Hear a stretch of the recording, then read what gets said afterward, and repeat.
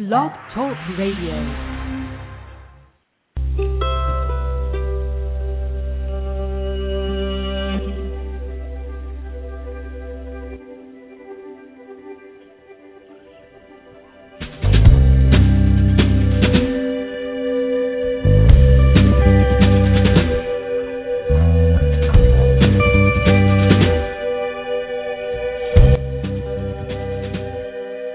It's Tuesday, February 19th, and you're listening to The Mind Whisperer on Blog Talk Radio. We're coming to you live from the west coast of North America here in Vancouver, British Columbia. And it's a beautiful sunny morning. If you're listening into the recorded version of the program, welcome, and I hope it's pleasant wherever you are. And we're going to get right into today's show, which is titled, Your Mind is a Projector, Life is the Screen. How's the movie? And there's a lot of material we're going to cover today, and I'm going to try and do it in a very condensed and hopefully very accessible, understandable way. I'm very excited about the topic today, and we're going to sort of, as always, sort of fold in what we've been covering recently in the program. So, as a sort of a starting point for today's program, as always, I'm sort of spontaneously find myself, intrigued by something just before the show, and I just sort of wait for the right moment to arise and the right insight to sort of hit, and then whammo, out comes the sort of focus and the cornerstone of the program. So somebody posted something on Facebook this morning about astronauts in space and the effect that looking at the planet has on returning astronauts who have been able to see the world from an outside perspective, from the view of an intact system, and how that's profoundly different than seeing life here on Earth, in sort of the flat perspective, if you will, and looking out to space as this infinite sea, so as it were, we're the boat in the ocean, and instead looking out from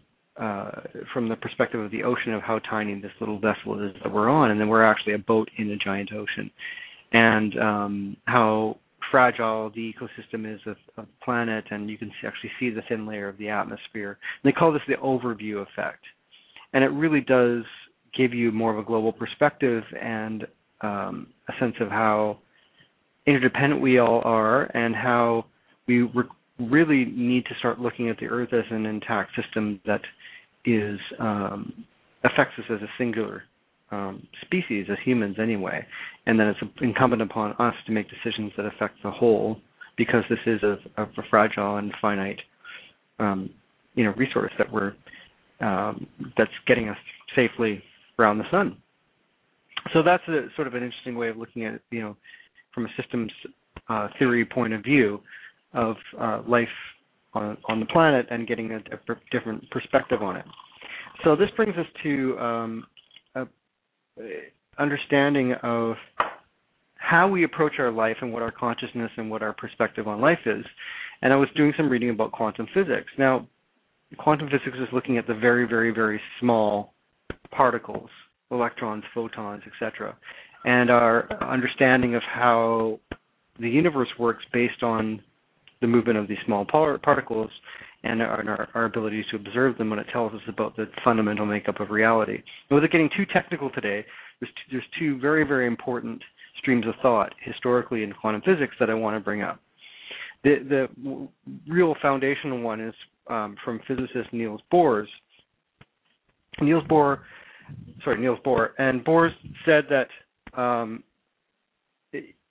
basically we're only able to observe probability or calculate probability of particle movement, and that is because we cannot with 100% certainty calculate the probability of two factors. One is the position of a particle or at any given moment, and then what its velocity or what its momentum will be. Those two things are not measurable at the same time. Once you look at one aspect of it, the other aspect is hard to calculate. And so this gave rise to a thought experiment from another physicist named Schrodinger, and Schrodinger had a famous thought experiment called Schrodinger's cat. And what he said is that he's basically illustrating the point and showing an experiment, theoretical experiment, to illustrate the point that what Bohr's was saying about in the Copenhagen interpretation is that all possibilities exist at the same time. And this is in quantum physics what's known as superposition. So it's only when we observe and make a calculation that all those other probabilities of what a particle is about to do is so-called collapse. And so that reality takes shape. And so Schrodinger proposed this thought experiment where he said, okay, if we imagine we take a cat in a sealed box, in a closed system. This is kind of a horrible experiment, if you will, but it's just a metaphor. And that within that box is also a small amount of a radioactive substance. And so that radioactive substance is going to decay, and he set it up so that it would occur within an hour. So within an hour, that substance would either has a probability to decay or not, 50% chance either way. And there's also a Geiger counter in there.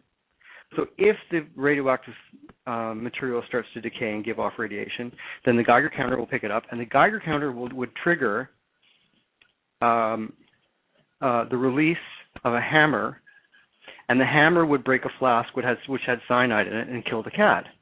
So in other words, there's a 50% chance that the cat would either end up dead because of the radiation triggering the hammer, or alive because it didn't happen. Either is 50% probable within an hour. So the paradox is that because either is 50% probable and the box is sealed, there's no way to know. And there's only when you open the box are you going to find out whether the cat has lived or the cat has died within that hour. So in other words, the probability exists that both have to be true at the same time. Either is possible. Now, in the 1950s,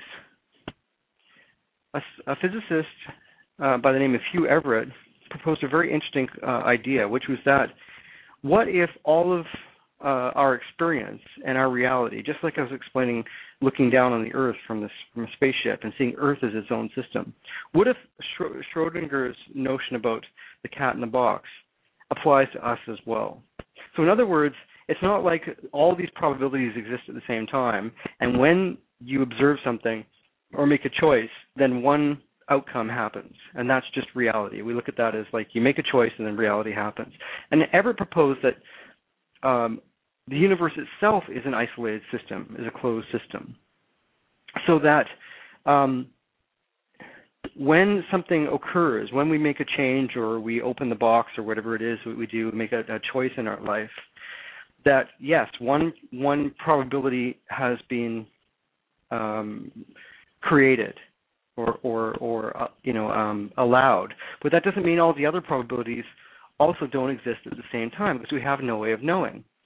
And so he came up with this fascinating thought experiment called quantum suicide. And so in this thought experiment, you have a man who's got a gun, and he's got a gun to his head, and if he pulls the trigger, then the possibility of anything else occurring, of him living, are gone because he's pulled the trigger. But just like with the cat, who's there to observe it? Who's there to? If we're in an isolated system, then the probability also occurs that the gun doesn't go off. And so what Everett proposed, and this is all mathematically supported, is that not only do both possibilities exist, but both outcomes actually exist at the same time. And in fact, the outcome where he doesn't shoot himself keeps replicating as long as he doesn't shoot himself. And so this became came to be called the many worlds interpretation, or what's now known in modern quantum physics as the multiverse. So in the multiverse, there's actually copies of each reality, like branches of a tree, that exist out there in the world. And so I thought about this morning, and I looked at it this way. If you were standing in a room full of mirrors, and you had or so let's say the suicide experiment, and the man with a revolver standing in a room of mirrors. Okay, so in the mirror you see a reflection of a reflection of a reflection. And so in that one moment, the gun is to his head. You don't know whether he's shot or not shot. So all the possibilities are existing as a reflection in that moment of just him standing with a gun to his head, reflecting one of itself and copying itself, copying itself, and copying itself. So therefore, all of these possibilities of ourselves exist out there ad infinitum. And yes, if he did shoot himself, then that would also be copied in the mirror, and that would be the one thing that would be reflected in the mirror. But we don't know that the other possibility hasn't happened, just like with the cat, because theoretically it all exists at the same time. And so, all of that said, going into all this detail about quantum physics, we bring it back to our lives and the choices we make in our lives.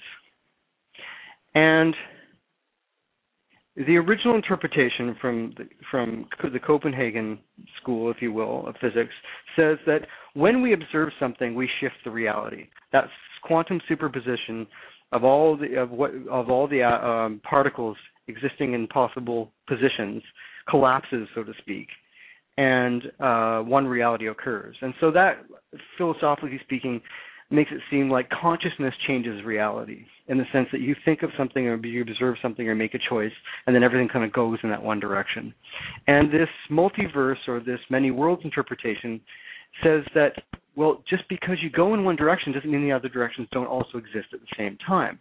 And whatever it proposed is that those copies of the other realities that also exist, these multi universes that are parallel to each other, they exist. We just can't be on that path at the same time as we're on one path. And so this is fascinating because it relates to the idea of choice.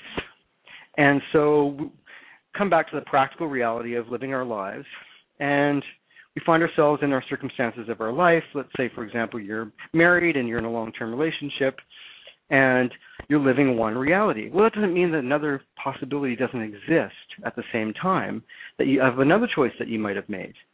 But you're not capable of seeing that because you're on the path that you're on. And it doesn't mean that the path you're on has limited you to all possibilities in life. It's just the possibility you're able to see and experience and call, the reality of the choices that you've made. So let's bring that back to the last program where we were talking about Esther Perel's TED Talk. And Esther Perel is the therapist and speaker from New York City who wrote a great book called Mating in Captivity, and her talk was on Valentine's Day, about the inherent tension between love and passion. And so love represents the security of relationship and marriage, and passion is sort of the desire we all have for, adventure and excitement and transcendence in our lives. And so very simply put, what she was saying is that because of our conventional approach, or because of the way that we've come to be socialized by relationships, we tend to orient ourselves more for the security of the relationship at the cost of the passion of the relationship, because we see them as being in opposition to one another. And so what we make secure for ourselves in marriage and long-term relationship ends up killing the passion of the relationship. And I think there's something very fascinating going on there when we bring it back to this question of the quantum physics. And what if that passion that we feel that's at odds with the convention of a long-term relationship and security and becoming very, getting into a comfort zone with our partner. What if that passion, which was there in us before we got into that relationship, and suddenly we feel stifled by that relationship or we feel we've outgrown it, what if that passion is that inherent sense that other possibilities also exist for us? Because we can't know. We don't know that they don't exist for us. And so it eats our brain. Because we're in this relationship and we say, yes, I love my husband, I love my wife, and I have a great life with them, but I don't know that there's not something else out there that possible for me, or again, going back to the two different physics models, interpretations, that doesn't already exist. So let's come back to examining our life and look at the choices that we make and say, well, what is the reality I've created for myself? And we're going to have to split this program into a second part, I can see already, for Thursday this week. But the idea being that if you actually truly account for what's shown up in your life and you say, okay, so this is the outcome of choices that I've made, and here are the circumstances of my life, and whether I'm single or in relationship or whatever it might be, whether I'm financially stable or successful or not, whether I've accomplished some of the goals that I set out at the beginning of my life, or I have set out for myself as an adult. How do all these things add up? Who are the people in my life? How much love do I experience? Am I feeling spiritually fulfilled with my limited time here on Earth, et cetera, et cetera? And I guess the second part of the program will explore the inner workings of our mind and how and what kind of patterns that we've developed in our thinking and in our relationship to ourselves, and how they show up in what's manifest in our world. But simply put, whatever we believe to be true, including our concept of reality and looking at these quantum mechanics models, will present itself to us in our outside world, so that our external circumstances and what we've set up in the play of our lives is really just the manifestation of what we hold to be true and possible for ourselves. And there are other possibilities that exist just as real that we may not believe to be possible or true at the same time. And I think that this sets up a great tension within ourselves, and each one of us has to come to terms with that inherent drive towards development and self-realization, and particularly when it comes to relationships, because we get with another person and all of a sudden the instinct to preserve that security of that relationship can take precedence for obvious reasons, and especially if you have children and you become an economic unit and you're in love with the person. But after time, that instinct to evolve and to fulfill the capacity for other possibilities for ourselves doesn't go away, and that can really eat at the relationship, and it can really drive us internally to transcend ourselves, experience more passion in life. And in a relationship where that goes wrong is, of course, people think that it means that the relationship is itself toxic, and so or flat, and then we seek excitement outside of the marriage, and we can look at that in terms of extramarital affairs, or gambling, or going off the rails in any number of ways. But my theory is that it actually relates more to what I'm talking about here. And so the second half of the program this week, we'll look at the actual nuts and bolts of how, not only how our subconscious patterns have created the life that we have, but how can we positively tap into that and create the life that we couldn't possibly believe would be true for us. And this is actually just all skill and science. If you are able to really connect in a very real and visceral way to that alternate reality that you might otherwise be living, you can kind of reverse engineer backwards from that. In other words, you can step into the reality where you were fabulously successful or famous, or created some kind of life-changing discovery, or explored the world, or became an artist, or whatever it was, and you can backtrack to now from that future state and from that future reality, and kind of reverse engineer and find out how you got there. And this is just simple, coaching techniques on how to build that future version for yourself. And I'm not by any stretch suggesting that you throw the baby out with the bathwater, so to speak, and that your reality now has to just go out the window. You can just make subtle changes to your world. But often we find ourselves stuck in life and saying, why? Why am I here? Why am I in this toxic relationship again? Why am I with this person who represents my past or my own wounds? Why am I not experiencing more success in my career or in my business?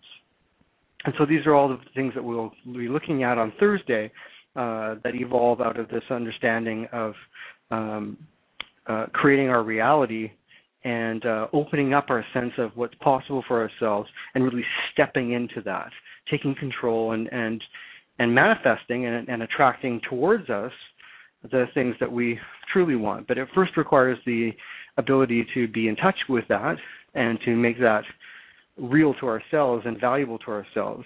And that's the first step, is that the more that we embody that, the more we'll draw it towards ourselves and the more that we will move towards it. So I hope you've enjoyed today's program. Lots of stuff packed in there.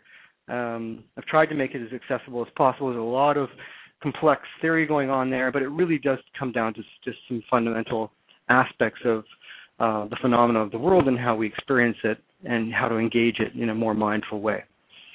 Thanks for listening today, and have a great week, and we'll see you next time on The Mind Whisperer.